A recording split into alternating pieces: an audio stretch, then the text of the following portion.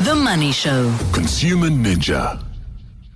Our Consumer Ninja, Wendy Knowler, this evening, as always, on a Wednesday night. It's happy birthday to the Consumer Protection Act. I feel protected. Yes. Do you feel protected? Everybody should feel protected. Has it done what it was set out to do, Wendy?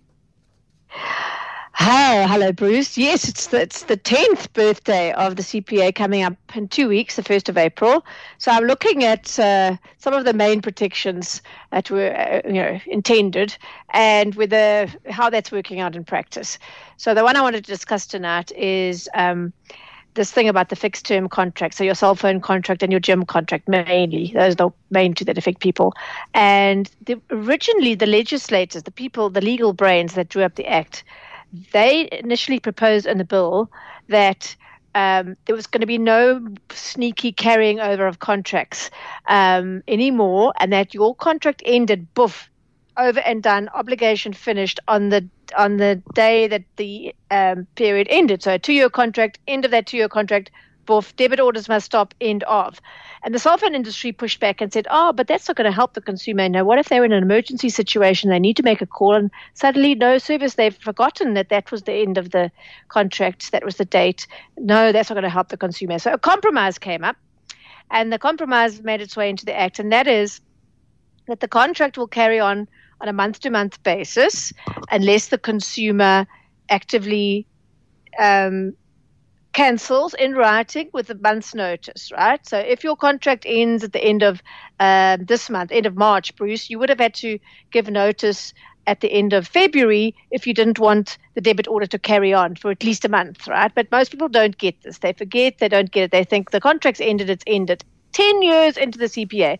The compromise was that the cell phone companies have to, and the gym companies, between 40 and 80 days before the end of that so-called initial period, that expiry of that period, they must send you a notification in writing or some other recordable form, as the Act puts it, and tell you what your options are.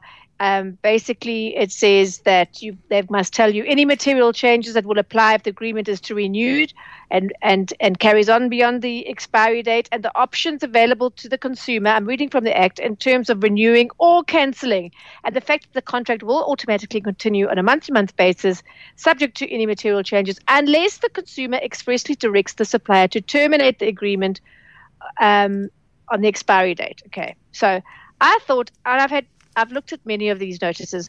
What's actually happened, Bruce, is that this CPA required notification 40 to 80 days before the end of the period have become dressed up as marketing messages about upgrades. You get the phone call. You get a phone call and it says, would you like to upgrade? We're going to give you cheaper data. We're going to give you 78 more minutes because we know you haven't been using your minutes because you do WhatsApp calls nowadays anyway. Yes, we're going to give you all this extra stuff. Would you like to renew? And if you're not paying attention, it sounds like a jolly good deal. So you say, well, it's cheaper than I've got at the moment. I get more. Awesome. I'll take it. Thank you very much. And it's disingenuous. I'd strongly discourage anyone from taking out a new contract over the phone. That's a side issue. What they're supposed to say, well, first of all, that word upgrade is wrong, Bruce. It's so misleading. It's almost like it automatically must happen because you're going to get something better. It's a whole new contract that ties you in for another 2 years. A new handset, it's a whole new contract. This word upgrade gets up my nose more than most. It's a complete euphemism. I hate it. But anyway, so I asked two of them, the biggies. I asked MTN and I asked Vodacom to show me what their notifications say to see if they comply with what the Act actually says. And so it's things like MTN, yellow, you're ready for an upgrade, your contract, call 135 or visit your nearest MTN store. If you don't upgrade this contract, it will change to a month-to-month term on such and such a date. Promo bundles will expire and your contract will change from this a month to that a month. Thank you. Do you notice anything there that talks about you must, if you don't want it to end, you must cancel with a month's notice? Because I didn't, and they're all like that. Vodacom is the same. I got a sample sent to me a short while ago.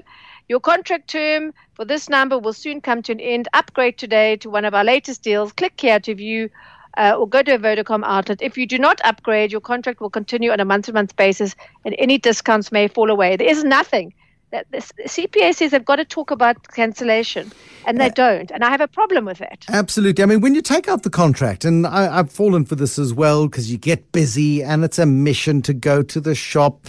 So you don't change your contract, and you simply roll over your contract. And what you've forgotten in that time is that the reason you entered into the contract was to pay for a phone over 24 months or whatever it was, to Right. 36 months now Yes. that phones are more Sometimes expensive. 36. Yeah. Yes. And so you pay for this phone over 2 years, and then you get to the end of that 2-year period, and then they start running your contract on a month-by-month basis. And the longer you leave it, you're now paying, you keep paying for the phone. More. You keep paying over Exactly. the odds for It the phone. should- You should be It should downgrading decrease. at that point. Exactly.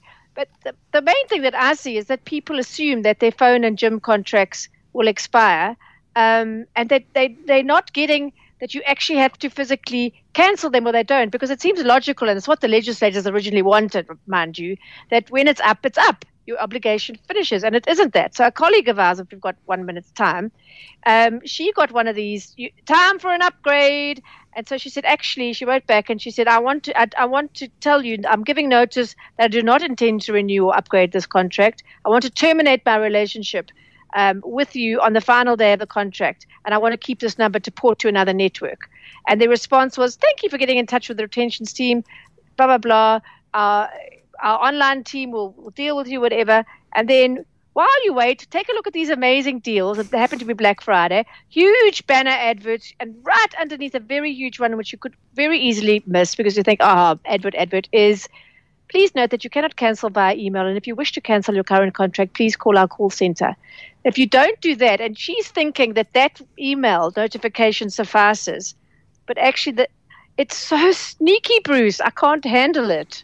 So the message is, unless you cancel with a month's notice, that you are going to carry, it's going to go to a month to month, and you're going to pay for longer than you want to. So you can't trust the notification notices. And, it's 10 years on. What are the chances that the industry is just going to carry on doing it their way? I'd say pretty good. I think you may be right on that point, Wendy Knowler. And you've got to check out, all of these adverts say T's and C's apply. And the reason they say that is because there are T's and there are C's, and they cannot, they very seldom going to be skewed in your favor. So you've got to have your wits about you. Please. Yes. Have your wits about you. Thank you, Wendy Knowler, as always, on a Thank you, Wednesday Bruce. night. Wendy Knowler, our consumer ninja.